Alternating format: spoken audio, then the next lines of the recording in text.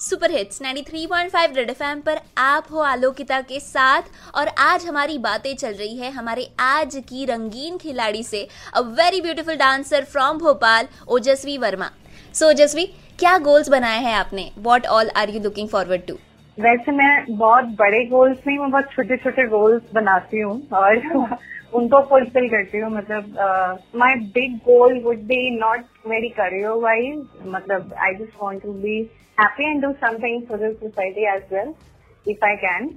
और short term goals मेरे इस तरह से होते, जैसे अभी मैंने क्लासेस की थी ऑनलाइन, तो स्टार्टिंग में तो आई वाज एक्सपेक्टिंग कि भाई 5 बच्चे 10 बच्चे भी आ जाए, क्योंकि यहाँ भोपाल में तो यही हाल है।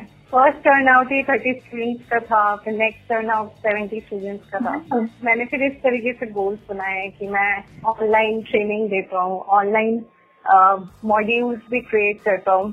अगर हो सके तो मैं बेली डांस कॉस्ट्यूम्स भी प्रोवाइड करता हूँ।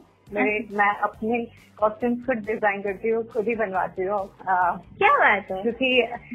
क्योंकि मुझे बहुत ज्यादा जरूरत पड़ती थी, तो मैंने फिर इंटरनेट से पहले खुद DIY करके देखा, और फिर मैंने अपनी टेलर को सिखाया कि आप भी ऐसे करो।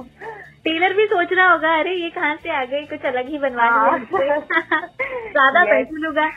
हमारे वैसे काफी अफोर्डेबल काम होता है, तो इसलिए मुझे लग रहा था कि अगर मुझे ऐसे और वेंडर्स या और ऐसे टेलर्स और एक टीम में अगर बना पाऊँ, तो मोस्ट प्रोबेबली मेरे कुछ फ्रेंड्स हैं जो मर्चेंडाइज में हैं, तो उनसे हेल्प लेते हुए मैंने सोचा in future if I can also provide costumes, because कई लोग मुझसे पूछते हैं, जो मेरे स्टूडेंट्स होते हैं स्पेशली, कि ये कहाँ से लिया, वो कहाँ से लिया। तो this is some unique thing which I am hearing. कभी सुना नहीं था ऐसा कि किसी डांसर या कोरियोग्राफर की तरफ से ये सुनना is like a beautiful thing.